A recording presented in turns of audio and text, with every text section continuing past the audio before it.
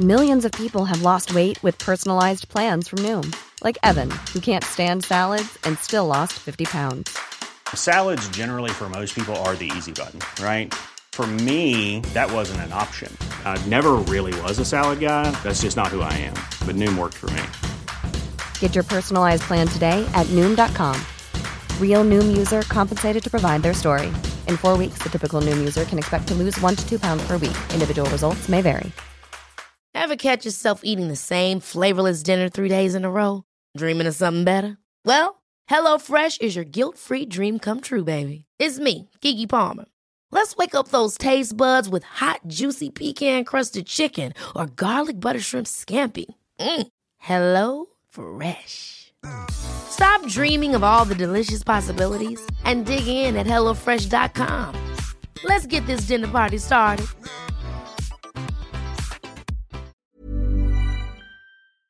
Vi är sponsrade av Joina som är ett nytt spel för dig som är över 18 år från Folkspel. Folkspel är ju föreningslivets ideella lotteribolag. Ni känner alla till Bingolotter och Sverigelotter som har tjänat ihop 17,5 miljarder till föreningslivet sedan starten 1991. Ja, och är det någonting som jag älskar med föreningslivet så är det ju att det ger upphov till liksom fysisk aktivitet och härliga upplevelser för mina barn. Det som är mindre positivt är ju alla dessa högar med olika saker som man förväntas göra som föreningsförälder.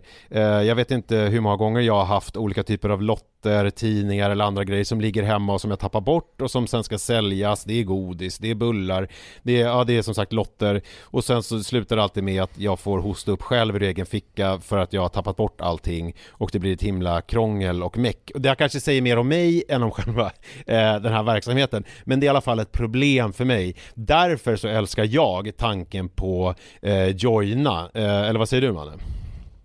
Ja, det här är alltså ett lotteri där man signar upp sig på en prenumeration där man har chansen att vinna varje vecka. Så föreningsbarnet då eller föräldern säljer en prenumeration till någon och varje månad då så tjänar föreningen pengar. Väldigt, väldigt smidigt och man behöver inte hantera några fysiska pengar eller något sånt. Och det är också såklart ett kul spel som man dock såklart måste vara över 18 år för att spela. Så om du eller din förening vill veta mer så gå in på folkspel.se/joina med y och läs mer om det här smarta. Ja, det ska jag verkligen göra exakt just nu. Tack så mycket, Joina. Vi är sponsrade av Länsförsäkringar. Det är vi. Jag har ju ett problem i livet och det är ju att jag rent ekonomiskt är något av en fuck-up. Jag både tjänar för lite pengar och jag gör av med för mycket pengar. Och det finns ingen framförhållning, det finns inget sparande till mig själv, det finns ingen pensionsgrej som är så många som lyssnar skulle sätta kaffet i vrångstrupen när de förstår. Ja, de gör det nu. Ja, när de förstår hur illa ställt det faktiskt är. Däremot så har jag lovat mig själv att jag ska inte låta den här ekonomiska fuck-uppigheten, som jag kallar den, föras över på mina barn. This ends now, har jag sagt. Och dragit ett streck i marken med kolkrita. Tatuerat in ett streck har jag gjort. Och därför så sparar jag till barnen varje månad. Och vi har ett system, jag och Li, att Li sätter in pengar på ett konto varje månad och jag sätter in pengar på ett annat konto varje månad. Livet är föränderligt, löften bryts, men Länsförsäkringar finns där för alltid och kan hjälpa till, då bland annat med barnspar. Vi tackar Länsförsäkringar för att ni hjälper Nisse och andra att hålla sina löften. Och glöm då inte att Länsförsäkringar kan alltså hjälpa dig med bank, pension och försäkring. Tack så mycket.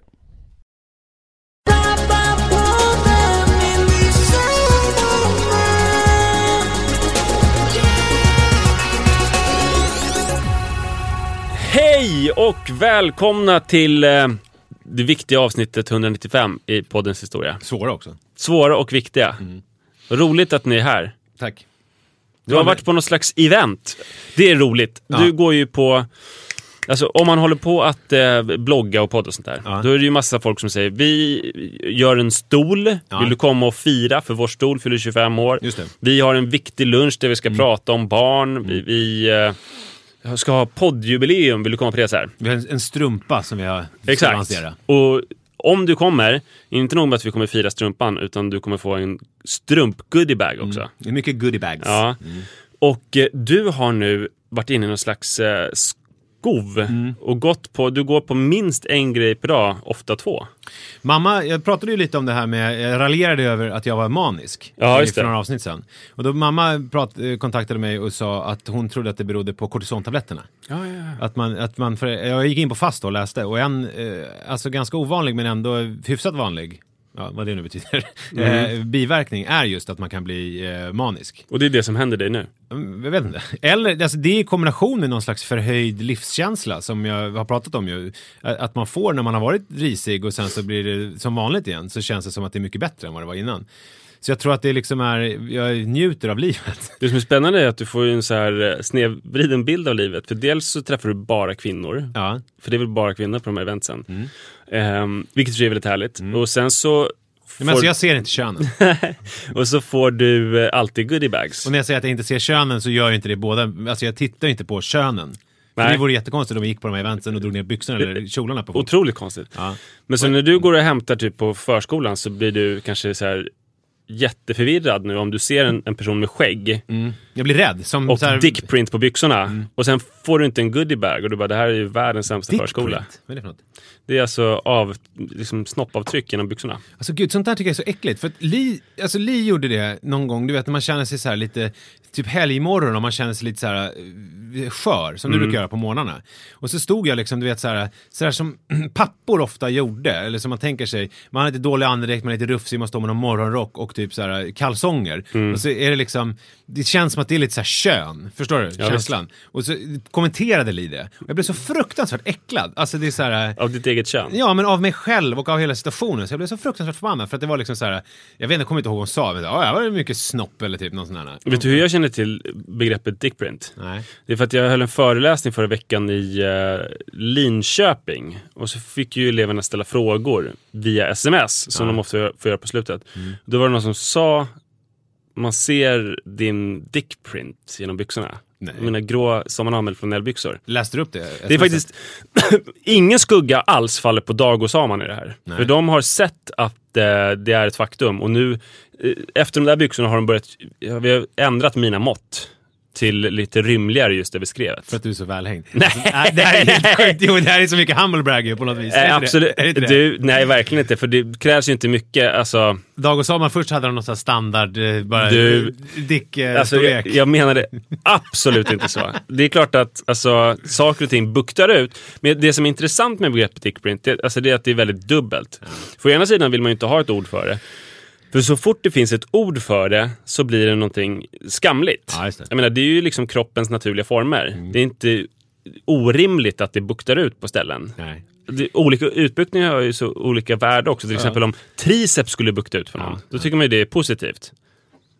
Men könet tycker man är negativt. Alltså, du ser fortfarande ut som att du tror att jag hamnar. Jo, men jag var ju på den här Tvillingpodden firade sitt 100 avsnitt. Så det enda folk minns när jag ser pappapodden, det är så här, det var just det, ni gästade ju. Och det var mannen som hade störst kuk, va? Utav er. För att de frågade oss om kukstorlek. Så att det var liksom, men jag sa ju ingenting om kukstorlek. Jag vet inte om någon sa någonting, men uppenbarligen så var det så här att du hade lite större, det var många som kom ihåg, att du hade större i slak tillstånd. Men man kan inte säga någonting om storleken när den är erigerad. För det visste, vi hade aldrig sett varandra. Okej, men då säger jag igen att dickprint har inte att göra med storlek, utan det har att göra med byxor och kalsong och material och sånt där. Tunn flanell är ju väldigt dickprint-vänligt material. Men det ska säga att så det är negativt med ordet dickprint, fast det är också positivt för att det finns en rättvis aspekt, eftersom det finns 2 hemska begrepp om det kvinnliga könsorganet. Just det. Och det ena är bullfitta. Ja, just det. Och det är ju väldigt konstigt begrepp för att det område som anses vara bulligt då, det är ju Venusberget. Ja. Det hörs ju att det ska ju vara ett bulligt område. Så att man gör ner de former som är tänkt att vara liksom. Som att det vore bättre med någonting rakt. Fast det är ett berg. Vilket är det andra? Det andra är begreppet camel toe. Ja, men det finns det tredje också. Ja, vilket är det då? Bakmus. Jag har aldrig hört. Ja, men det är när liksom slidmynningen är längre bak. Alltså, alla de här begreppen är ju från någon slags när man är tonåring och inte har sett så många fittor och inte känt på så många. Och så har man väldigt vaga begrepp om hur en fitta är. Och sen så när man blir äldre... Aldrig hört. Ja, men det är att det liksom är... men det är svårt att komma åt. Det är så långt bak. Alltså att man får böja kuken typ. Ja. Konstigt. Jag vet inte om det verkligen kan stämma. Jo då, alla som lyssnar känner till det här.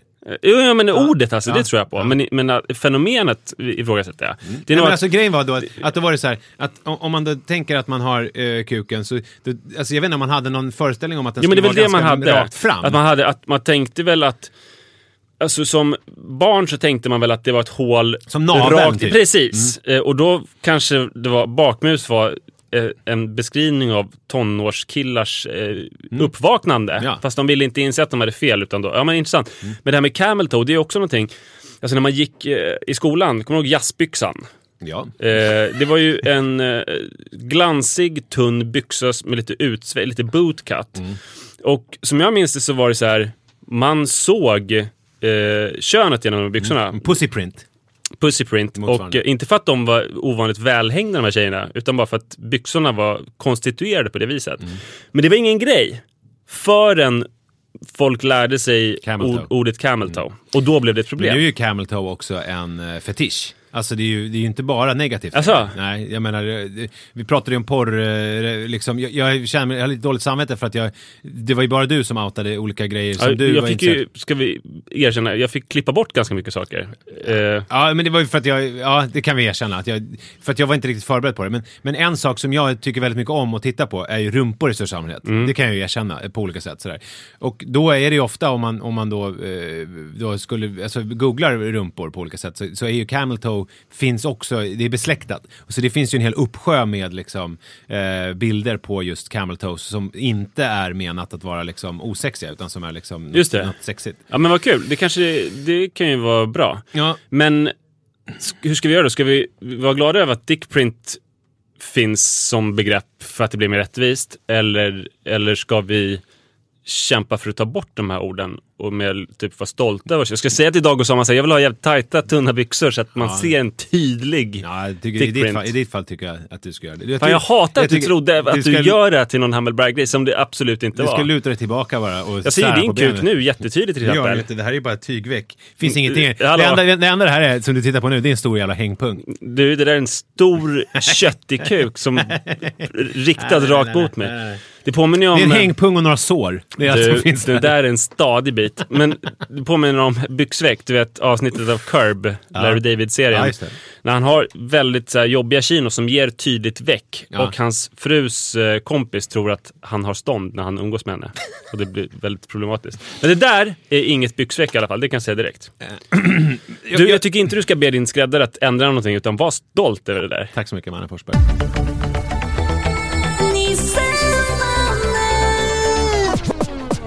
Det här som vi ska berätta nu, det är hot stuff, alltså det här är kul grejer, eller hur Manne? Ja, äntligen ska vi träffa folk. Närmare bestämt er kära lyssnare. Ni som vill träffa oss. Jag hoppas att det är någon som vill det. Ja, det är ju förutsättningen. Ja, för att den 10 november klockan 11-13 så ska vi ha en Fars dag-träff, kan man kalla det. Ja. I Moodgallerian, förlåt, jag är så exalterad. I Moodgallerian i Stockholm. Och dels, alltså det kommer vara liksom ett event där man får träffa oss, vi minglar lite, vi snackar, vi kommer prata lite också. Man kommer få äta någonting. Man kommer få dricka någonting, alltså i något sådana här små glas. Och man får ha med sig barn, det kommer liksom bli väldigt barnvänligt alltihop. Verkligen. Och vi kommer prata lite grann. Jag tror till och med det kommer finnas så här mikrovågsugn så man kan värma barnmat. Säkert, det finns allt möjligt skoj där. Men inte bara det, utan vi kommer också ha en utlottning där på plats där man får ett presentkort i Moodgallerian. De har jättemånga fina klädbutiker och annat där. På 3000 kronor, vilket är ganska bra. Och dessutom så följer du och jag med, om man vill alltså, men jag tänker att det är trevligt, som smakråd. Alltså om man ska köpa någonting där i butikerna. Vi shoppar tillsammans med vinnaren och käkar lunch också. Just det, så då får man umgås med oss. Och då tänker jag sätta på mig min, om man vill. Alltså, jag har ju nyvunnen status som relationsexpert eftersom jag är i TV4 i Nyhetsmorgon. Så att då kan man till exempel prata lite relationer. På den här lunchen. Vad om man kul. vill det. Ja, det känns jätteskoj. Vad får man prata med mig om då? Vad som helst. Träning såklart. Ja, absolut. Men man får prata om vad som helst. Man pratar om vad som helst. Men förutom då att en person kommer vinna det här, så är det så att vi släpper in 50 personer som får komma på det här. Och då, alltså först minglar vi och sen kommer vi hålla någon slags som en show, eller show kanske mycket sagt, en föreläsning, ett snack. Ska du säga det en gång till? Vi sammanfattar liksom vad som kommer hända. Och sen nej, men du sa ju aldrig att vi kommer ju prata, vi kommer göra något. Jo, jag sa det. Okay, ja, men då sa jag det igen för att verkligen banka in det. Ja. Och det är ett begränsat antal platser. Jag har ju också nämnt lite grann. 50 som du nämnde. Rätt. Ja. Så att det är väldigt viktigt att om ni vill gå på det här, så skynda. Alltså när ni hör det här nu, kasta er över datorer eller mobiltelefoner. Klickar in på www.moodstockholm.se. Och det är mood med 2 O. Det stämmer. Alltså som humör. Ja. Och där kommer ni se oss. Och så klickar man där. Och där kan man anmäla sig. Man måste anmäla sig för att gå på det här, eftersom det är ett begränsat antal platser. Och jag hoppas verkligen på att få se er där. Ja, alltså, det skulle bli väldigt, väldigt kul faktiskt. Just dig. Och dig. Och dig också. Och dig. Så viktig information alltså. 10 november mellan 11 och 13 i Moodgallerian. Fars dagträff. Alla som vill får komma. Men det är bara 50 platser, så det är lite snabba puckar. Och gå in på moodstockholm.se och anmäla sig där. Klicka sig vidare till formuläret. Så kan man vinna presentkort på 3000 kronor plus en lunchdate med mig och Manne. Det kommer bli kanon alltså. Verkligen.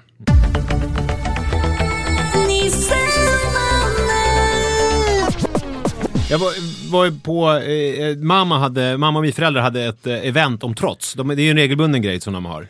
Och det var ett event där du inte bara var på, utan du var ju konferencier. Exakt. Ja.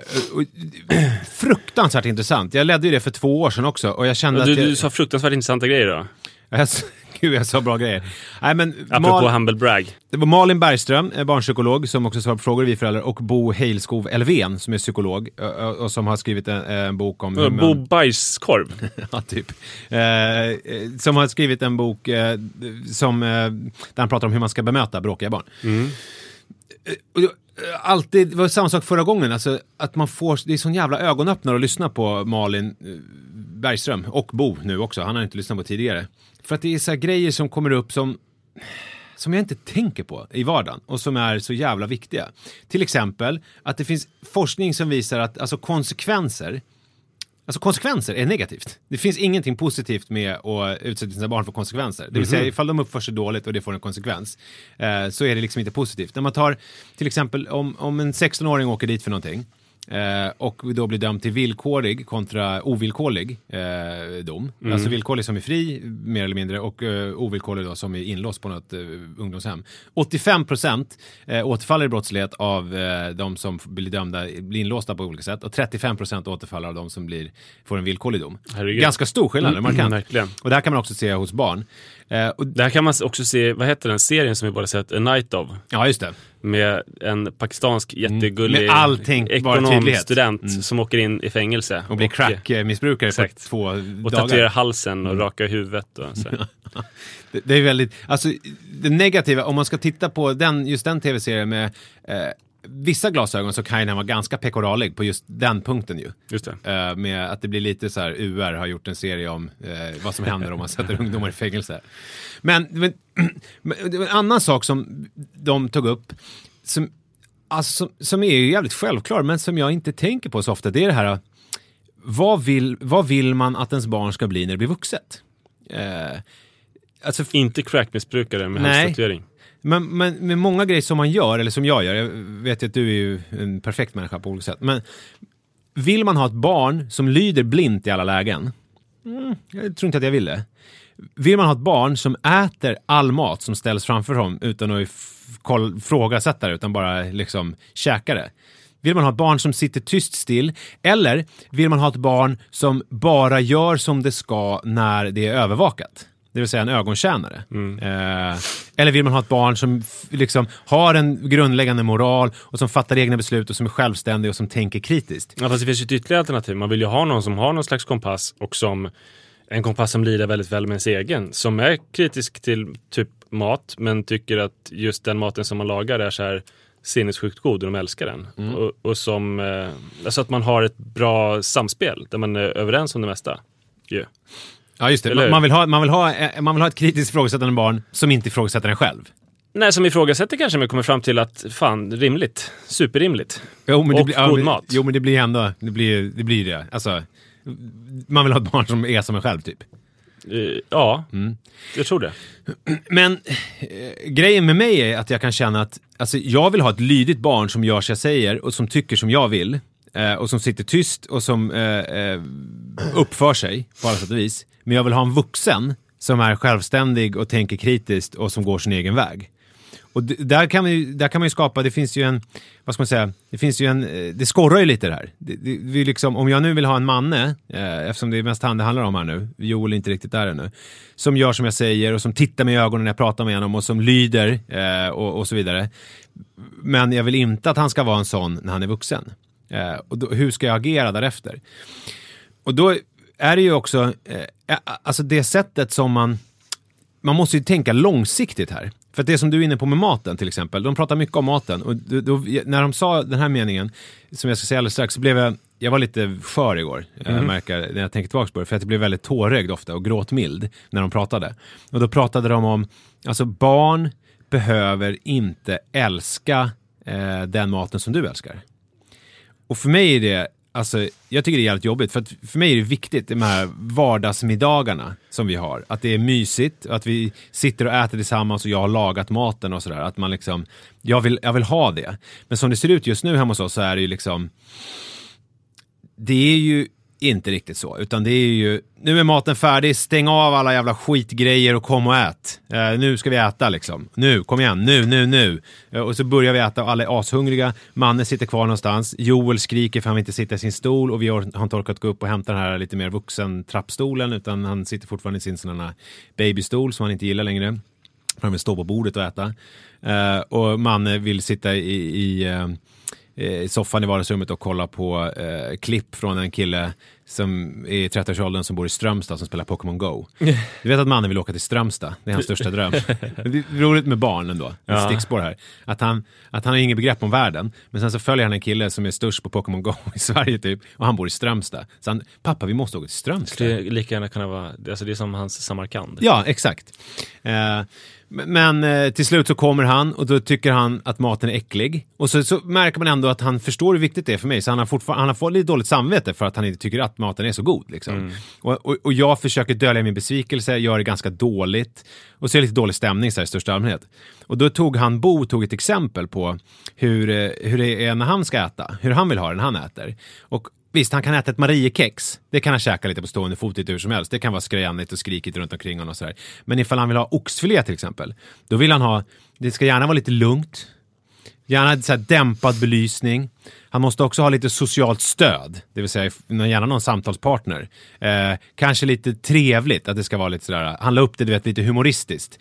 Och sen så ställer man det mot den situationen som råder hemma. När man då, vi ska ha den här mysiga middagen. Och så är det liksom uppstrissad stämning och alla är hungriga och det är kaos och skrik. Det är liksom inte jättemysigt.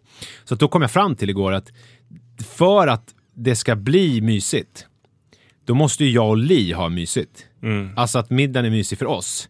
Så kommer ju mannen så småningom liksom ansluta och tycka att det är mysigt att sitta med oss. Men om middagen är så här, det här kravet att nu ska vi sitta ner och fan ha härligt.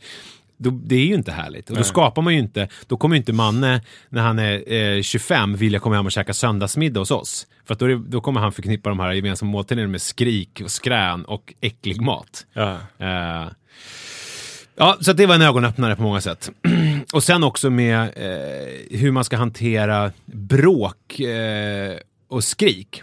Alltså Bo, jag citerar mest Bo nu för att eftersom jag har hört Malin många gånger förut så blir det han som är det mest ögonöppnare för mig. För att han hade ju så här metoder på hur man skulle liksom lösa konflikter och sådana. Och han har jobbat mycket inom rättspsykiatrin och hur man behandlar typ en 37-årig person med många tatueringar. Om man generaliserar lite. Typ en sån som jag om 4 år. Ja, exakt. Som kanske har lite problem med psyket och är väldigt aggressiv. Just det. Ja, jag vet inte om du kommer vara det om 4 år. Jag hoppas inte det. Känner igen mig i det där. Ja. Men då, det som man gör då är ju, om en sån person blir aggressiv och kastar saker och sådär, det värsta man kan göra då är ju att höja själv. Alltså och möta den här personen aggressivt, då bara spammar på det liksom. Utan han beskrev det ju som att om du har varit på krogen och går hem och klockan är 3 och sen så möter du 3 män i just den här åldern med de här tatueringarna. Det som händer då är ju inte att du blåser upp dig och stirrar dem stint i ögonen och går rakt mot dem. Utan din impuls är ju, om du är vid dina sinnesfulla bruk, är ju kanske vika ner blicken, titta åt ett annat håll, sjunka ihop lite, visa att här, jag är helt ofarlig. Här är liksom, ni kan passera. Och precis på samma sätt är det ju i de här situationerna, att det man ska göra är ta ett steg tillbaka, backa, vara lugn och liksom på så sätt lugna ner personen i fråga. Han tog också exemplet om ett barn slår ett annat barn till exempel. Om ett barn slår en själv, då kan man så här avgöra, gör det här ont? Är det här skadligt för mig när den här 3-åringen slår mig? Eller när den kastar den här grejen på mig, är det liksom fara för mitt liv, då kanske jag måste hantera det på något vis, men oftast är det ju inte det. Så då kan man låta det bero bara, backa, låta personen i fråga lugna ner sig, och när personen i fråga har lugnat ner sig så ska man då kanske börja plocka undan själv det som har liksom kastats, men låter barnet i lugn och ro lugna ner sig, och sen så kan man, när allt har lugnat ner sig, ska vi läsa en bok, ska vi mysa lite tillsammans, ha en mysig stund, och inte nu är det här som gäller konsekvens, för då återigen det här 85 kontra 35%. Alltså konsekvenser bidrar inte till någonting positivt. Men däremot så kan det ibland vara så att om ett barn slår ett annat barn, så måste man stoppa det liksom. För att det är inte så bra om barn slår varandra. Och då, många gör misstaget då att de går fram hårt, aggressivt, tar tag i det här barnet. Nu slutar du slåss! Vilket får till följd att barnet i fråga blir ännu mer uppstrissat och fortsätter slåss. Om man då ska stoppa någon som håller på att slåss, då ska man inte gå och bara ta tag i armarna och trycka åt och försöka hindra den, för då kommer den personen känna sig stressad och bli ännu värre. Om man däremot bara liksom tar tag i armen och följer med i slagen, alltså liksom inte försöker hindra slagen, så, och sen så efter ett tag kan man liksom försöka styra armen, den här armen som slår åt lite andra håll, så att den inte längre slår personen i fråga, så kommer man kunna leda bort den mycket snabbare och sen så leda den åt sidan. Istället för att liksom aggressivt gå in och brotta ner. Jag tänker på mycket sådana här väktare man ser i den här tunnelbanan till exempel, när det blir jävligt uppstrissad stämning, eller de har ju sett många gånger när man har varit ute på krogen, folk som blir lite överförfriskade när de blir utslängda. Att det kan ju vara, det är ganska mycket övervåld kanske, men jag menar det är ganska mycket överdrivet beteende. Det är väldigt kontraproduktivt att ropa på någon uppstressad person så här: lugna ner dig nu för fan! Ja, precis. Då blir den inte så lugn av det. Nej. Utan det man ska göra är att vara lugn, så blir personen lugna. Och det här... Frågan är hur du ska omsätta det i praktiken. För det låter ju väldigt bra på pappret, men praktiken blir väl då, eller hur vägleder man sitt barn? För det finns väl ändå så saker som man vill. För det här med att vara ifrågasättande, alltså det vill man ju att ett barn ska göra med moralisk kompass. Man vill ju inte att gränsöverskridande ska vara att man är typ taskig mot andra, eller att man förstör för andra, eller så här oschysst kompis, utan det vill så här, drömmen om det ifrågasättande barnet är väl mer så här: min lärare säger att jag måste sitta kvar här, men det är ett barn som blir misshandlat på skolgården, så att jag släpper allting och springer ut fast läraren har sagt att jag måste stanna i klassrummet, och så ska jag hjälpa det barnet. Typ så, ja, eller hur? Ja, så vill man men inte att barnet ska...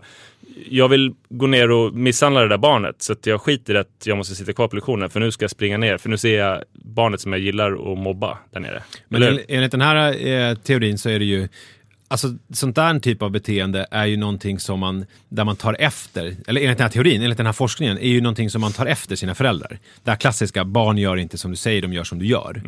Men sen är det ju så också att barn är ju så, jag menar, han tog upp exempel en 8-åring. En 8-åring, först då kan ett barn i snitt alltså, kan ett barn tänka konsekvenser i 2 steg. Alltså om jag gör det här så händer det här. 8 år. Och då är det liksom, det är inte ens alla. En 15-åring, då är det 80% av 15-åringar kan tänka i 5 steg. Konsekvenser i 5 steg. Och det är 20% som inte kan det. Alltså, jag vet inte om jag kan det nu. Men i sociala relationer är det ju väldigt viktigt. Så här, om jag säger det här så kommer det hända där, och så kommer det hända där. Man kan tänka i flera steg. Och om man då tänker att man har en 5-åring eller en 6-åring, som då är det liksom, det är knappt att de fattar konsekvensgrejen. Och då är det svårt att behandla dem som människor som fattar konsekvensgrejen. Det man kan göra är ju såklart att träna dem i det här, att man pratar om de här sakerna, men man ska inte tro att det har någon effekt. Förstår du? Att nu har jag ju sagt det till dig. Om du gör så här, då händer det här. Jag har ju sagt det till dig 1000 gånger. Men det är liksom inte, det är inte barnet som inte lyder, utan det är kognitivt hjärnan som inte är utvecklad tillräckligt. Det känns skönt att få stöd för det här, för det är ju så jag vill göra på något vis. Typ försöka lugna ner istället för att säga, men nu, alltså det som jag hörde någon, fan var det, som berättade så att, som hade varit på någon hjälparbete i Afrika och träffat en kvinna som grät och berättade för den här personen att jag är en så dålig mamma för att jag slår inte mitt barn. Ja. Fan, jag borde göra det, men det är så här, det går inte. Nej, jag kan inte slå mitt barn, så att jag är en väldigt dålig mamma som inte gör det. Det känns ju skönt att veta, för det har ju känts för mig ibland som så här, men det borde finnas någon konsekvens och jag måste så här, hota med någonting och sen måste jag verkställa det här hotet. Och då är det skönt att få stöd för att inte göra det. Nej, det sa de ju att det var ju också alltså just det här med att man kan vara inkonsekvent och så här, det är inga konstigheter. Men hur ska du implementera det här då? Ja, men det som är intressant är det här med middagen, att du ska ha det mysigare. För de pratar mycket om utvärdering. Alltså så här, om det uppstår sådana situationer, då ska man titta på de situationerna. Han tog exemplet här, gå och handla 4:30 en vardag. Om det ofta blir bråk då, ja men skit i att handla 4:30 en vardag då. Alltså lös det på ett annat sätt. Liksom. Gå inte med barnet och handla. Det går inte att handla, alltså att utveckla själva handlandet. Nej, utan då är det så här, okej, den här situationen, det är liksom... För det tycker jag ändå att jag har hittat verktyg. Till exempel så här, en genial grej, det är de här serietidningarna vid kassan. Så här. I'm Sandra, and I'm just the professional your small business was looking for. But you didn't hire me because you didn't use LinkedIn Jobs. LinkedIn has professionals you can't find anywhere else, including those who aren't actively looking for a new job, but might be open to the perfect role, like me. In a given month, over 70% of LinkedIn users don't visit other leading job sites. So if you're not looking on LinkedIn, you'll miss out on great candidates like Sandra. Start hiring professionals like a professional. Post your free job on linkedin.com/achieve today. Hold up. What was that? Boring. No flavor. That was as bad as those leftovers you ate all week. Keke Palmer here, and it's time to say hello to something fresh and guilt-free. Hello Fresh. Jazz up dinner with pecan-crusted chicken or garlic butter shrimp scampi. Now that's music to my mouth. Hello Fresh. Let's get this dinner party started. Discover all the delicious possibilities at hellofresh.com. Ja, men jag skriver upp det, att du önskar du den. Ja, jag skriver upp det i anteckningar på telefonen. Ja. Det har ju funkat till exempel. Men då funkar det jättebra. Det är såklart att då har du löst det. Men jag tänker om det inte funkar och barn är hungriga och man själv är hungrig och så vidare, så behöver man inte tänka att man måste handla 4:30. Nej, just det. Om man kan klara, om det går att lösa. Sen om det är så att man måste göra det för att det finns ingen annan lösning på det, ja då får man väl försöka hitta en lösning. Och då pratar han återigen så var det inte ett humble brag det här med serietidningar, utan jag menar att så här, att man kan utveckla metoder som tar lång tid. Alltså det tog väl 3 år innan jag kom på det där med att skriva upp till önskelistan. Liksom. Men där pratade han om en grej, apropå handlingen. Där jag tycker själv att jag är lite duktig. Det här är inte humble brag, det här är bara brag. Ja. Det är det här att förbereda innan på vad som ska hända. Ja, just det. Jag har börjat hemma med att jag har varit soldat eftersom jag har gjort lumpen. Och för mannen så har jag varit soldat. Så då har jag ordergivning innan vi ska göra saker. Alltså så här, uppställning. Och sen så är det så här, det här ska hända nu ska vi göra det här och det här och det här. Repetera. Och så får mannen repetera. Och sen så här, bra, verkställ. Och sen så går vi. Och ganska ofta funkar det. För då har man, och det som han Bo pratade om att det är viktigt här, det är att, för då vet barnet. Ja men nu ska vi gå och handla, det är inga Barbie-tidningar idag. Eller inga, vad det nu är för någonting. Det är det som gäller innan. Då kan man också återkoppla till det när man väl är där inne. Du kommer väl ihåg vad jag sa innan. Oftast funkar det bättre än om det kommer som en chock för barnet att de inte får den här Barbie-tidningen. Eller vad det nu är. Men det som jag skulle säga med hur jag är hemma, jag har ju 2 problem. Dels är det ju alltså ett problem är ju lättare att lösa. Det är det här ögonöppnaren. Alltså att man ska vara lite mer följsam. Att det inte behöver vara så här, titta på mig när jag pratar med dig. Det går ju att komma åt genom att jag faktiskt har lärt mig nu att jag behöver inte vara så. Det finns inget så här, det finns ingen forskning som säger att det är bättre om jag är så där sträng och hård och liksom så. Sen så är det ett annat problem, det är mitt humör. Ja, men jag har ju ett jävla humör. Alltså jag blir ju förbannad. Och det blir ju många föräldrar, det vet jag. Att man, ibland så blir det liksom kaos. Alltså barnet är argt, man själv är arg och det blir skrik och man liksom, det blir att man tar tag i, titta på mig, jag är arg, man bär in, lyfter in i något rum och sådär. Och då sa de så här, det är inga problem. Alltså de allra flesta barn tål ju sånt här. Alltså det är inte skadligt att man har konflikter i en familj och att man bråkar om saker. Däremot så finns det ingen forskning som säger att det blir bättre av det. Förstår jag vad jag menar? Så att för mig är det ju så här, det som jag ska ta med mig av det här är ju att jag ska vara mer följsam och där lyhörda föräldraskapet som Malin Bergström pratar om i sin bok som heter just Lyhörd föräldraskap. Men samtidigt inte ha dåligt samvete för att jag ibland brusar upp och blir förbannad och liksom tappar det. För att det gör alla människor och det gör man. Och det är också en viktig lärdom i livet att det liksom är att vuxna är inga robotar eller människor är inga robotar. Men vet man med sig att man har ett barn som är extra känsligt och så här, då var jag ju ganska tydlig Bo just med att men då får man jobba, då är man själv där vuxna, då får man jobba på sitt humör liksom. Hur vet man det då? Men det tror jag man märker. Jag vet inte om det finns någon sån här formulär, men jag menar ifall man har ett barn som inte klarar av, det tror jag man märker, som inte klarar av att man får ett utbrott utan bryter ihop fullständigt. Det gör ju inte mannen riktigt. Nej, så det var en jävligt givande kväll. Tack Bo. Och Malin. Sen jag blev förälder så har det var ju för drygt 6 år sedan. Ja. Då blev jag förälder. Och sen dess har det väl... Det är konstigt för det sammanfaller ju med Iris födelse. Jävla slump. Ja.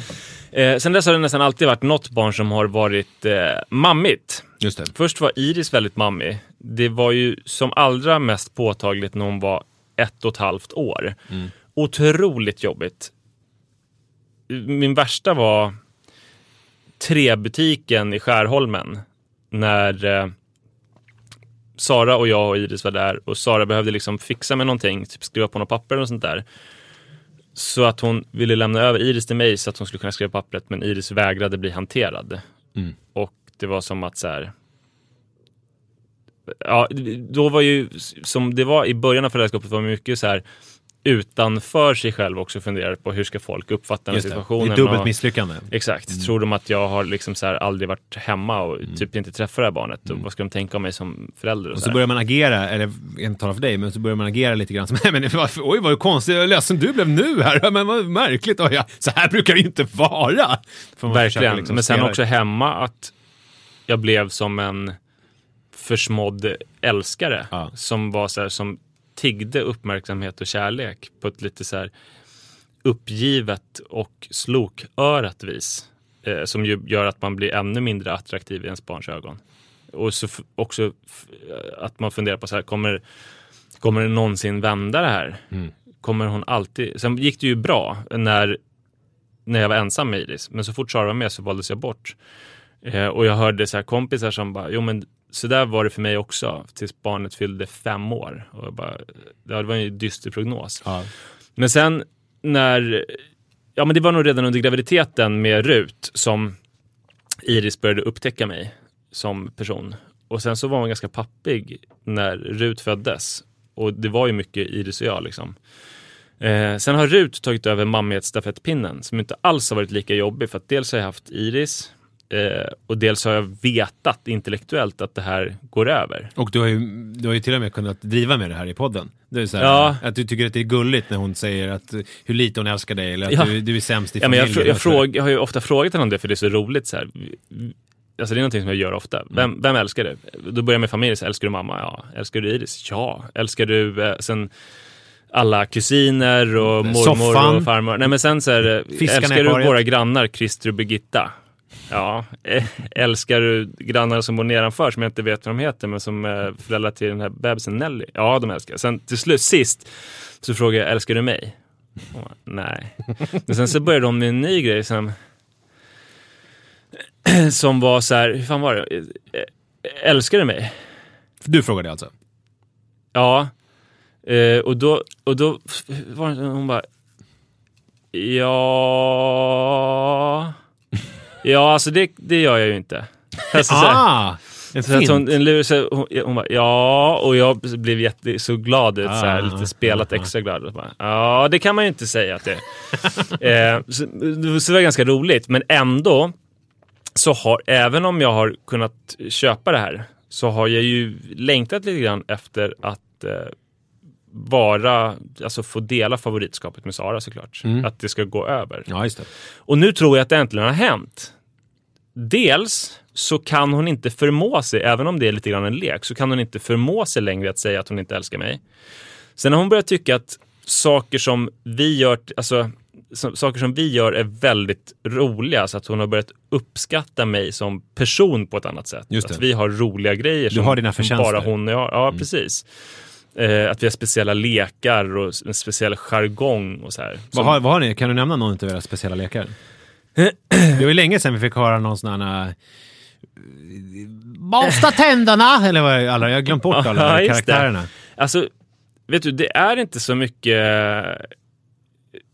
såna uttalade karaktärer som har någon historia. Vad heter en sån här historia som skådisar får när de har en karaktär? Backstory heter det på engelska. Precis. Utan nu är det mer att jag bara gör röster. Till exempel så igår... till exempel när Iris och Rut badade igår, så Iris skvätte vatten på Ruten och sånt, och Rut ropade: pappa kom, Iris är dum. Och så sa jag så här: okej, nu ska jag säga till, vill du att jag ska säga till Iris på skarpen? Ska jag säga med min allra argaste röst? Hon bara, ja, gör det. Jag bara, tog satsen. Iris, du får inte göra så. Nej, det blev inte den arg röst. Jag ska försöka igen. Iris, så där får du inte göra. Och sådär, så försökte jag mig fram till... Och det blir skrattig och positiv stämning. Exakt. Och där är precis det som Bo var inne på också. Avledning. Ja, kul. Att det finns forskning på 60-talet, så hade de, om man säger till ett barn håll din käft, motsvarande. Jag vet inte om det var en dansk forskning, om det skrek eller om det var jobbigt, eller om man gjorde så här: kokaliku! Så visade det sig att det här absurda avledningen var mycket mer effektiv än en utskällning. Ja, men så det gjorde väl onödigt då. Men det är någonting som Rut uppskattar mycket. Jag gör det. Eller också så här, så hon har börjat gilla när jag snurrar runt henne i luften och du vet, kastar upp henne och fångar den upp och ner och sådana där grejer. Och sen också en lek som vi har, att det här låter ju helt sjukt, men att jag har ett gummiband runt hennes mage och hon ska springa som i gladiatorerna. Sådana grejer har vi. Men jag har märkt nu att dels då att hon inte förmår säga att hon inte älskar mig, och sen också att, och det här är det tydligaste beviset, vem hon ropar på natten. Just det. Och förut så var det ju, det har varit en utveckling som är, förut så var det då 99,9% ropa på mamma om hon vaknade på natten och var ledsen över någonting. Och från början så var det ju så att om jag kom in så stegrades hennes oro och hon blev förbannad för att det inte var mamma som kom, så att så det hade varit bättre om ingen hade kommit in än om jag kom in. Så nästa steg i utvecklingen, och det var ett tag sedan. Det är ganska taskigt och var liksom brädad av ingen. Verkligen. Det hade varit bättre att bara låsa dörren och sätta på sig hörselkåpor liksom, båda två. Nästa steg var att hon så här, okej, men det är pappa som finns här, så det är lugnt. Till att nu så är det nog 60% ropa efter mamma och 40% ropa efter pappa. Oj, det är en jätteförändring. Ja, och då... Men är det på väg åt ett håll, känner du? Alltså, kommer du ta över? Är så Nej, det tror jag inte. Och det skulle inte riktigt vara önskvärt heller. Nej. Men det är ju någonting otroligt att för första gången som förälder så är jag en fullvärdig förälder till alla mina barn. Ja, det är otroligt. Ja, det är stort. Det är ju inte jag. Nej. Jag vet att Manne har varit mammig. Det har vi inte... Ja. Men han är fortfarande mammig. Men nu, det är ju som Iris också. De är så stora nu. Så nu liksom det är inte på samma sätt mammig. Nej. Och nu är det väl mer tydligt att han vet att hos mamma får han mer det han vill ha än hos mig. Just det. Så att han kan ju ropa mamma och sen är hon borta och så kommer jag. Och då är han tyst. Bara negligerar mig fullständigt. Jag bara, vad är det? Han liksom låtsas som att jag inte finns. Och sen så går jag därifrån och börjar han ropa igen. Mamma. Men föredrar hennes sällskap? Ja, det skulle jag säga. Okay. Det skulle jag säga att han gör. Och Joel, där har jag tänkt så här, men nu har min chans. Han har väl aldrig varit mammi? Nej, men han har inte varit någonting egentligen hittills. Men nu har han väl börjat bli någonting. Och då hade jag väl någon vaga förhoppning om att kanske jag har varit hemma med honom nästan ett år. Alltså anknytningen måste ju ha varit ganska bra. Och jag tycker ju också att jag har varit mot Manne kan jag ju förstå, för att jag kanske har varit lite hård mot honom ibland tidigare, kan jag väl känna. Och jag har innan du lyssnade på Bo igår. Innan jag lyssnade på Bo igår, exakt. Nej, men jag tänker att det har varit en tydlig skillnad mellan mig och Li. För Li är ju mer som du, alltså det vill säga en mer modern och bra förälder. Jag ska säga det, du framhåller ofta mig som det. Det händer att jag i bilen, när barnen skriker på varandra, att jag helt plötsligt, och det är väl det mest obehagliga, om man är en så här oftast ganska mysig pappa som leker olika lekar så här, att jag bara nu räcker det! Fast sen så tystnar jag direkt efter det. Det fortsätter inte så här att det fortsätter, men alltså du vet, från ingenstans bara ja, men... Så att jag är inte den här genommysiga pappan som du föreställer dig. Nej, jo. Nej. Men som sagt, eftersom jag då med Joel har ju känt själv så här, gud vad jag har njutit mycket av Joel, jag har varit i nuet, jag har inte tänkt så mycket på nästa fas, jag har liksom varit så här, jag bara tyckt att han har varit underbar och gullig i det han är liksom. Och inte ens tänkt så här att det här ska jag göra för att han ska bli pappig, nu ska jag bli favoriten. Jag har verkligen varit så här bara närvarande och okomplicerat på något vis. Det låter som en dröm. Det låter som en dröm, och låter som man borde bli sjukt pappig av det här. Ja. Men så är det inte alls. Nej. Utan han är ju mammig. Alltså och när kom han ut som mammig liksom? Det har väl varit successivt här senare. Först var du vet så här som det är. Först vill man inte tro att det är sant, så man liksom jag kan tänka mig så många agerar när de har så här senildementa äldre släktingar. Först så börjar man försöka, eller kanske hos sig själv, jag vet inte, men man börjar försöka bortförklara de här. Ja, just det. Nej, men det är väl nog inte så farligt. Det var nog hennes parfym som luktade lite gott. Ja, exakt. Det var det här med att hon var väl lite trött och därför hon inte hittade hem. Och sen så till slut så bara så står man inför fullbordat faktum att... Eller nu har ju Li jobbat sent några kvällar, så det är klart han vill ha henne just nu. Ja. Men som det är just nu har vi kommit över gränsen att det är väldigt, väldigt tydligt att det är, om vi är båda hemma så är det ju Li som är favoriten. Det är ju henne. Alltså så här, om hon står och håller på och gör sallad i köket till exempel och jag finns närvarande, så står hon ju och hänger på henne och vill vara med henne, trots att jag försöker locka med olika saker och ta honom och vara med honom i ett annat rum och sådär. Så vill han bara springa till mamma.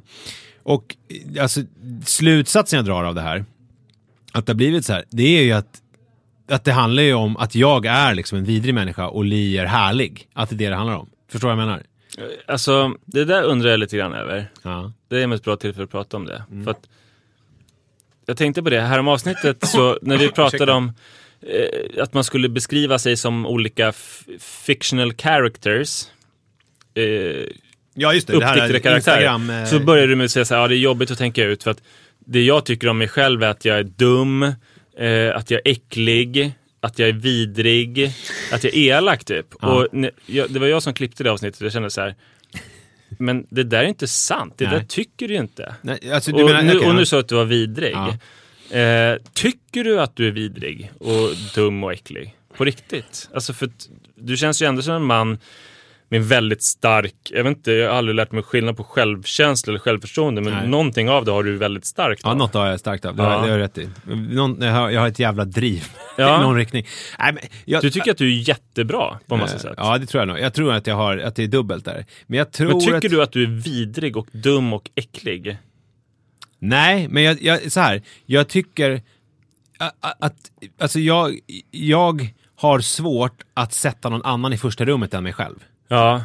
Och det har jag, alltså förstår du vad jag menar? Och även med mina barn. Så när folk pratar om så här, barn är det viktigaste för mig. Barnen, alltså nu lever jag för barnen. Alltså det är klart att jag så här, skulle det bli skarpt läge så skulle jag göra allt för mina barn. Men jag kan fortfarande känna att jag är lite självisk liksom. Att det är lite viktigare för mig att sitta på toaletten och läsa tidningen ett tag till än att ta tag i allting som jag måste göra med barnen. Förstår vad jag menar? Att det här med att egentiden och det här som man pratar om, att jag får jobba lite med den sidan hos mig själv. Medan jag kan se hos Li till exempel, så känns det ju som att hon har ett så här altruistiskt drag i sin personlighet som är att, vilket ju också kanske, jag menar, inte alltid är helt positivt såklart. Att man kanske lite grann förintar sig själv för att man lever för andra. Förstår du vad jag menar? Och jag har ju inte det alls. Och det är väl det jag kan känna ibland. Sen att jag är så här vidrig. Så du tycker inte och riktigt att du är äcklig och vidrig och dum, utan du tycker att du har vissa karaktärsbrister som du har upptäckt? Jag är självisk liksom. Ja. Så kan jag väl känna ibland att jag är. Så vidrig ska läsas som en omskrivning för självisk? Ja, och kanske det är väl det som barnen känner. Just det. Alltså att att om du gör sallad så är det så här, men stör mig inte, jag gör sallad. Exakt. Men om hon gör sallad så är det så här, kom in, vi gör sallad. Och sen så är det väl det här klassiska, jag menar, är jag ensam och gör sallad, då står ju Joel och hänger i mina ben och vill vara med mig. Så att säga. Så att det är ju... Men hon tycker det är ändå typ önskvärt att han är där då? Nej, det tror jag inte. Nej. Men jag tror att det jag vet inte hur hon tänker i de där lägena. Li är ju så här att hon är ju altruistisk till en viss punkt. Sen ibland så kokar det över. Hon Men hon är väl som jag, att hon plötsligt skriker någonting? Exakt. Så är det ju. Precis så är hon. Och ingen riktigt tar det på allvar eller blir rädda, fast de kanske blir tysta för de blir så förvånade. Ja. Att precis så är det. Att det är svårt, för man fattar, det kan komma som igår var hon jättesur på olika sätt sådär. Och jag fattar inte. Och då ställde jag liksom den här frågan som ju är jävligt känslig alltså, att ställa i de lägena. För att jag kände så här, gud, jag kan inte komma igenom här. Det är bara osar sur. Jag försökte på alla sätt och vis liksom komma runt det och så här. Frågade du, är du sur? Nej, jag frågade om hon hade PMS. Okej. Och det kan ju vara så här. Men vet du hon svarade? Ja. Men egentligen, man får inte ställa den frågan. För att det är egentligen oväsentligt. För att det är liksom... Men jag ville bara få en förklaring till varför det var så helt omöjligt att nå fram. Ja. Ja. Så att vad vill jag komma fram till med allt det här? Vad pratar man? Vi pratar om mammighet. Ja. Ja. Nej, alltså mina barn är båda mammiga. Ja, det känns ju jävligt dumt att berätta att jag inte har något barn som är mammigt när du ville berätta att du har 2 barn som är mammiga. Ja, jag vet inte, det var inte så bra. Det var inte så bra upplagt där. Men brukar du fråga Sara om hon har PMS? Ja, men det var tur att inte du berättade först och sen berättade jag. Ja, just det. Det var bra. Då hade jag nog inte berättat att mina barn inte är en ganska bra avsnitt där. Du pratar om att du är välhängd och att barnen älskar dig. Jag gillar hur podden utvecklas. Ingenting av detta är sant. Säger han med sin köttiga kuk som pekar på mig genom... Pratar du om mig nu? Ja. Att jag sitter med min köttiga kuk framme, jag har tagit fram den, att den pekar på dig. Exakt. Det är ju inte ett bra dickprint. Alltså att man tar fram den köttiga kuken framför den gymnasiepubliken. Då är det inte längre dickprint. Nej, då är det bara dick. Ja.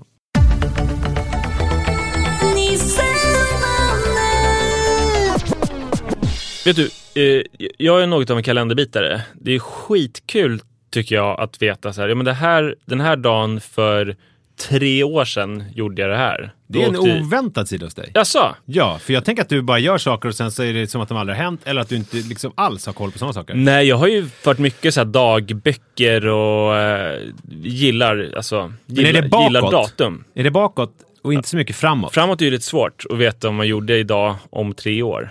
Men det är någon personlighetstyp, för jag hörde en intervju med Robert Gustafsson, söndagsintervjun där i P1. Jag vet inte om du hörde den också. Han har ju fruktansvärt bra koll på framåt. Okay. Han kan säga så här, 17 februari 2018, då har jag det här inbokat. Ja, det men han har ingen aning om att man är väldigt välbokad. Ingen aning om, ja men det är han ju. Men ingen aning om vad han gjorde förra veckan. Jag har ingen bokning efter... Min bokning som är längst fram, det är 27 september 2017. Ja, men jag har kanske koll. Vad är det för? Det är ju Lis födelsedag. Vad ska ni göra? Är det? Ja. Li och jag ska åka till Häringe slott. Och hon ska få kolla på din köttiga dickprint. Har inte hon sagt någonting om det? Nej, inte ännu. Ja, okej. Ja, det skulle bli kul i alla fall. Men jag älskar att ha koll på saker som hände. Alltså men som en kuriositet. Vad ska du göra på riktigt den 20? Jag sitter i Karlstad. Föreläsa? Ja. Idag för 8 år sedan vet jag exakt vad som hände. Vad är det för datum idag? Det är 27 oktober nu, jag vaknade upp på morgonen på Slipgatan som ligger vid Hornstull där jag bodde då i en etta med Sara. Dagen efter min systers födelsedag när hon fyllde alltså 27. Och om det visste jag ingenting. Nej. Då. Nej.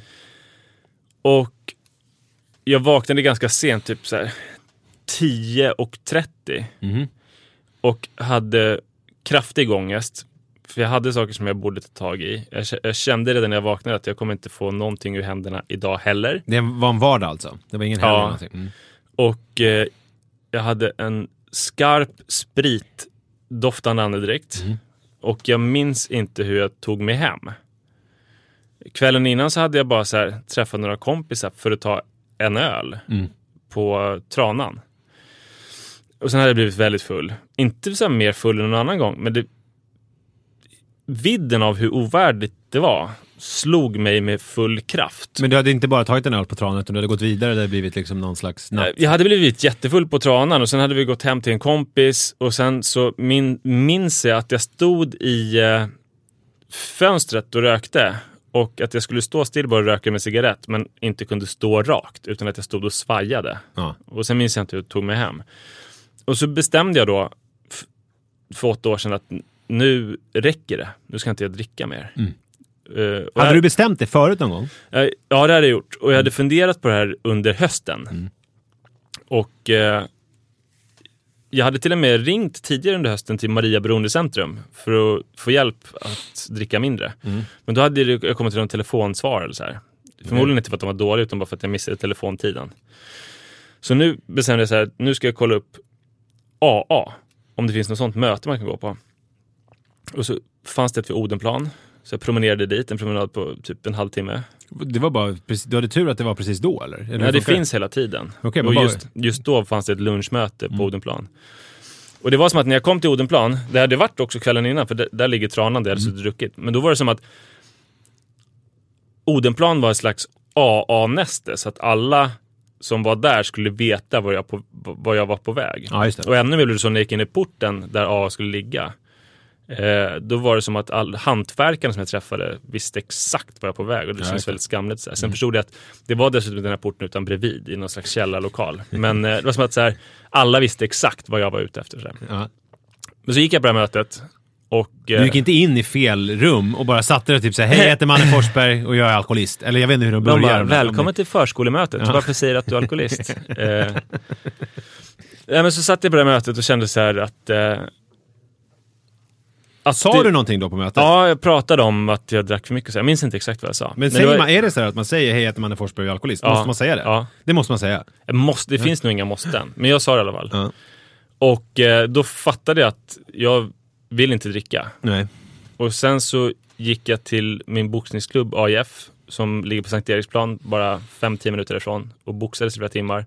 Och så gick jag hem och lagade mat. Och sen så blev det mitt livsmönster den hösten. Att jag gick på möte, alltså A-möte, och sen gick och boxades och sen gick hem och lagade mat. Så de här sakerna i och för sig var dumt, för jag tänkte det på morgonen 27 oktober, exakt för 8 år sedan, att jag inte skulle få någonting ur händerna. Och det fick jag inte på några veckor för att jag bara satsade på det här. Men vad gjorde du, alltså jobbmässigt då? Du hade väl följt på med föreläsningar och sånt också? Ja, så jag åkte väl runt på några föreläsningar såklart. Men jag satsade på mitt tillfrisknande. Vad sa du till Sara då? Jag berättade samma eftermiddag på telefon att jag hade varit på ett A-möte och att jag skulle sluta dricka. Hon tyckte det var väldigt konstigt. Men det är jättegott. Ja, nej, men hon var ju van vid att jag hade tagit vita månader och att efter en sån så drack jag mer än vad jag hade gjort innan. Så hon tyckte inte att det var alltigenom positivt. Det var med att jag fick bevisa för henne att det var någonting annat. Just det. Men och det kan vi bara bevisa genom att tiden går. Ja, och det är otroligt nu för att nu har jag varit nykter längre än vad jag missbrukade. Ja, just det. Och det jag längtar efter, det magiska kommer vara när jag har varit nykter längre än perioden som jag drack överhuvudtaget. När räknar du att du började dricka? Alltså jag smakade ju från att, alltså första gången jag smakade någonting var kanske 12. Men räknar du från det? Nej. Eller räknar du från första fyllan? Första fyllan kan vi väl ta. Och det var nog i 8:an. Ja. Och då var jag väl 15. Så beror på när i 8:an? Ja, det var hösten. Ja, då var det nog 14. Då var det 14. Ja. För du fyller år i april där. Ja, så då är det om 3 år då. Ja, men det blir mäktigt. Men det är så, jag älskar det här jubileet, den här nykterhetsdagen. För det är mäktigt att tänka på att jag kommit dit jag ville. Alltså jag hade en from förhoppning om nykterhet. Och jag längtade efter så här ett annat liv där alkoholen skulle kännas som ett undantag. Eller någonting så här konstigt. Att tiden skulle gå. Och nu har den gått. Och då känns det som egentligen allting är möjligt. Jag kanske ska fatta ett annat stort beslut typ idag. Men kan man med de kommande 8 åren. Men kan man liksom fira det genom att gå ut och ta ett glas? Ja, det kan man ju självklart göra. Ja. Men det är kontraproduktivt. Nej, men det bör ju inte vara någonting alkoholhaltigt i glaset. Nej, det behöver inte vara.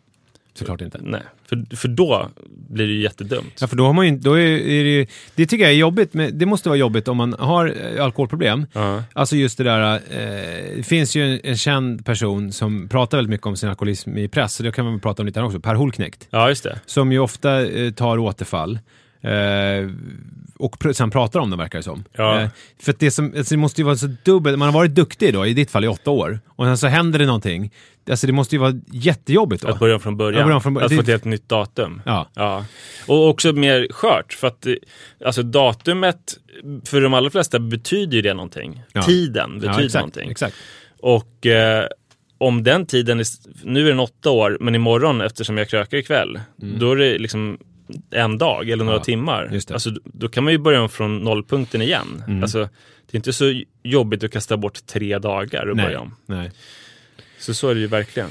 Men du pratar om att du kanske ska göra något annat livsavgörande beslut. Har du några olika beslut på lager så som du skulle kunna plocka fram? Ja, men alltså det skulle ju vara att satsa helhjärtat på någonting. Tyngdlyftningen. Ja, exakt. Det ligger ju nära. Du har ju startat ett, jag vet inte om du vill prata om det i podden, men du har startat ett Instagram-konto. Först jag ska börja i den här änden, att det var jävligt roligt att vi har ju pratat om din sons Instagram. Ja, just det. Som jag följer med stort intresse. Det är där man får reda på saker om din familj på riktigt. Ja. Och Liv var väldigt missnöjd med förra avsnittet för att hon tyckte att jag missat många bra klipp som var mycket bättre än de jag spelade upp. Jag tycker de var starka. Jag tycker också att de höll. Men jag vill att ni ska veta det, alla ni som lyssnar. Tydligen så finns det mycket bättre klipp. Ja, men det blir ju som guldet hos pantlånaren för eller silvret hos pantlånaren är det väl i transen med dikten. För att de kommer ju inte få följa det. Nej. Om de inte är lite kända, som Knivlisa som fick följa fast hon inte känner mannen. Ja, det är intressant faktiskt. Ja. Men Manne har ju varit lite njugg mot mig på Instagram. När jag började följa honom så dröjde det nog 2-3 veckor innan han följde tillbaka. Och det är sällan han likar mina bilder. Dock så hände någonting. Han gick tillbaka till ett jättegammalt hoppklipp, alltså när jag hoppade och likade det. Men sen nu i veckan så bestämde jag mig för att starta ett träningskonto. Just det. Det vill jag ju såklart oerhört gärna att ni följer om ni vill se min träning. Det heter Manne Forsberg lyfter. Och inga streck, inga bindestreck, inga understreck. Inga konstigheter. Det enda som är konstigt är 2 S i Forsberg. Manne Forsberg lyfter. Jag startade det och så började lilla Manne följa. Och 2 sekunder senare så dök ett nytt konto upp som följde mig som hette Mannes Workout. Exakt. Och så skrev han att jag har startat ett träningskonto som du, Manne. Och det är så jävla härligt att dels är det kul för att följa hans träning. Det var ju ett marklyft som det tror att han inte har så många följare som typ Kalle Wahlström, för att folk hade varit väldigt bekymrade över hans ryggkurvatur. Men det är helt underbart, alltså det är det bästa träningskontot på Instagram ändå, för det är så här, det händer så mycket. Det är så här, en mamma som säger tänk på ryggen och det är en bebis som springer omkring och så här. Men det känns så jävligt härligt att jag hittat en frände och hittat så här sättet att verkligen bli någonting för din son. Men det är också roligt det vi pratade om tidigare, det här med att man vill hur man vill att ens barn ska vara. Ja. Alltså mitt barn, tydligen så har ju jag gjort så att han vill bli dig. Det är någonting i min uppfostran som gör att jag ska skapa dig liksom. Just det. Och det är intressant. Men då vet han kanske inte hur jag är fullt ut. För jag är ju väldigt mycket som du. Ja. Typ att jag har kavajer som han ju inte tycker om. Nej, just det. Och att jag har så kallade finskor. Ja, just det. Och att jag typ läser böcker och lagar mat som han säkert inte skulle tycka om. Just det. Ja, men så har jag det här, det är det han väljer att se. Och det är jag ju väldigt, väldigt glad över. Det är också mycket det du väljer att visa upp också. Just det, i alla fall på mitt träningskonto. Exakt. Ja, nej, det är ju fascinerande det där. Men får man följa, är det öppet eller Mannes Workout? Får man följa det? Nej, det är också dolt såklart. Okay. Han är ju faktiskt bara inte ens fyllda 7. Nej. Men avslutningsvis, innan vi stänger butiken för idag så måste jag bara, apropå det här med Instagram och skärmar och sådär, så jag skrev ju ett blogginlägg för ett tag sedan som jag tycker flög ganska bra, som handlade om hur man sätter paddan på, eller iPhonen på guidad åtkomst. Det här gäller så att Apple. man inte småbarn råkar stänga av när de ska kolla. Exakt. Om ni googlar Nisse Edvall guidad åtkomst så kan ni få en jättefin mall för hur man gör det här om ni är intresserade. Det som är smidigt med det är att man kan sätta igång ett klipp på YouTube och så kan inte det här barnet... Fan vad skönt att det gick från att du var äcklig och dum, sen så boostade jag dig lite nu. Ja. Och nu är det ett inlägg som flög ganska bra, beskrivet på ett väldigt bra sätt. Recenserar ditt eget inlägg. Ja, fan nice. Jag lyckades bygga det där. Men är inte det tror du inte att det är skillnaden med självförtroende och självkänsla? Det där var självförtroende, men det är självkänslan som måste... Jobbet har inga problem med. Men, och det här... Då tänker man så här, hemma nu så är det frid och fröjd. Joel får sitta och titta på den här drakdansen i 25 minuter bara på repeat utan något problem, eller babblan eller vad det är, för att han kan inte, det händer ingenting när han trycker på knapparna. Och det är sant i 50% av fallen, det vill säga de gånger jag sätter på paddan, för att jag ser till att det fixar guider åtkomst, för det är så jävla smidigt. För att det man vill i de här lägena, om jag till exempel ska göra någonting och jag vill att han ska titta på paddan och ta det lugnt, då vill ju inte jag att han ska komma med paddan till mig efter 2 sekunder och vill jag ha hjälp med någonting för att han har tryckt sig bort. Det är ju kontraproduktivt. Du står och skär en tomat eller så. Exakt, det är ju kontraproduktivt. Då kan man ha paddan till också. Att man sitter tillsammans och håller på med någonting gemensamt. Det är ju mysigt. Men man kan använda skärmen till olika saker liksom. Och i det här fallet så vill man ju, okej, nu vill jag sova lite extra på helgen, eller jag vill hacka löken eller vad jag nu vill göra. Men Li, hon struntar i det där, alltså konsekvent. Hon bara sätter igång och så går hon därifrån. Och vilket innebär att det blir mer jobb. För att efter 1,5 minut så kommer han ju, för då har han ju tryckt bort sig. Och det är så här, vill du kommentera? Eller han har tryckt in sig på något tråkigt klipp med reklam innan som man inte tycker om. Eller han har tryckt bort appen, han har raderat någonting. Alltså allt är liksom, och så tar det jättemycket tid att ordna det här igen. Och så gör hon det, men hon trycker fortfarande inte på guider åtkomst. Så det blir liksom, det blir som att det blir ännu mer uppslukande. Och man kan inte göra någonting för att allt kretsar kring att man måste hålla honom kvar på det här klippet. Och jag kan bli så fruktansvärt fascinerad av att Li inte drar igång det här guider åtkomst. Det enda man behöver göra är att trycka 3 gånger på hemknappen, så är det guider åtkomst, och då är det liksom, då är det klart. Sen kan han inte göra någonting på iPaden. Och jag förstår inte varför hon inte gör det här. Ja, men hon gör det ju för att hon vill ha kontakt med sina barn. Ja, det är det. Ja. Det är det som är grejen. Så att även hon vill att barnen ska inte sitta där för länge utan komma. Att det blir lagom spann. Efter 1 sekund så trycker Joel bort sig och då går han till henne. När hon gör sallad. Ja, precis. Så att, kanske. Ja, så att, okej. Ja, men då är jag vidare. Ja, exakt. Hörrni, kul att ha er här hos oss i studion. Nej, tack för att ni lyssnade. Ja, verkligen. Använd gärna hashtaggen pappapodden, för det är så kul att få se lite grann vilka ni är. I alla fall ni som har öppna Instagram-konton. Ja, det är jätteroligt tycker jag också faktiskt. Hej då! Hej! Ever catch yourself eating the same flavorless dinner 3 days in a row?